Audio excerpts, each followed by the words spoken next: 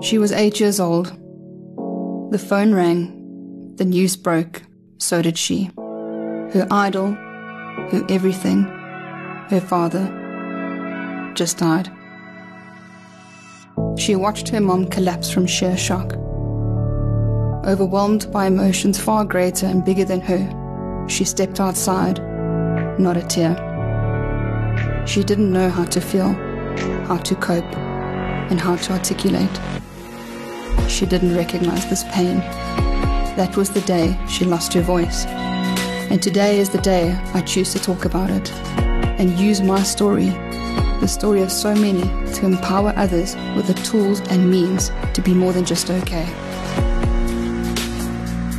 Welcome to Rediscovered, the podcast that talks to existing authentically and a no bullshit approach to survival, to empower you to unapologetically thrive.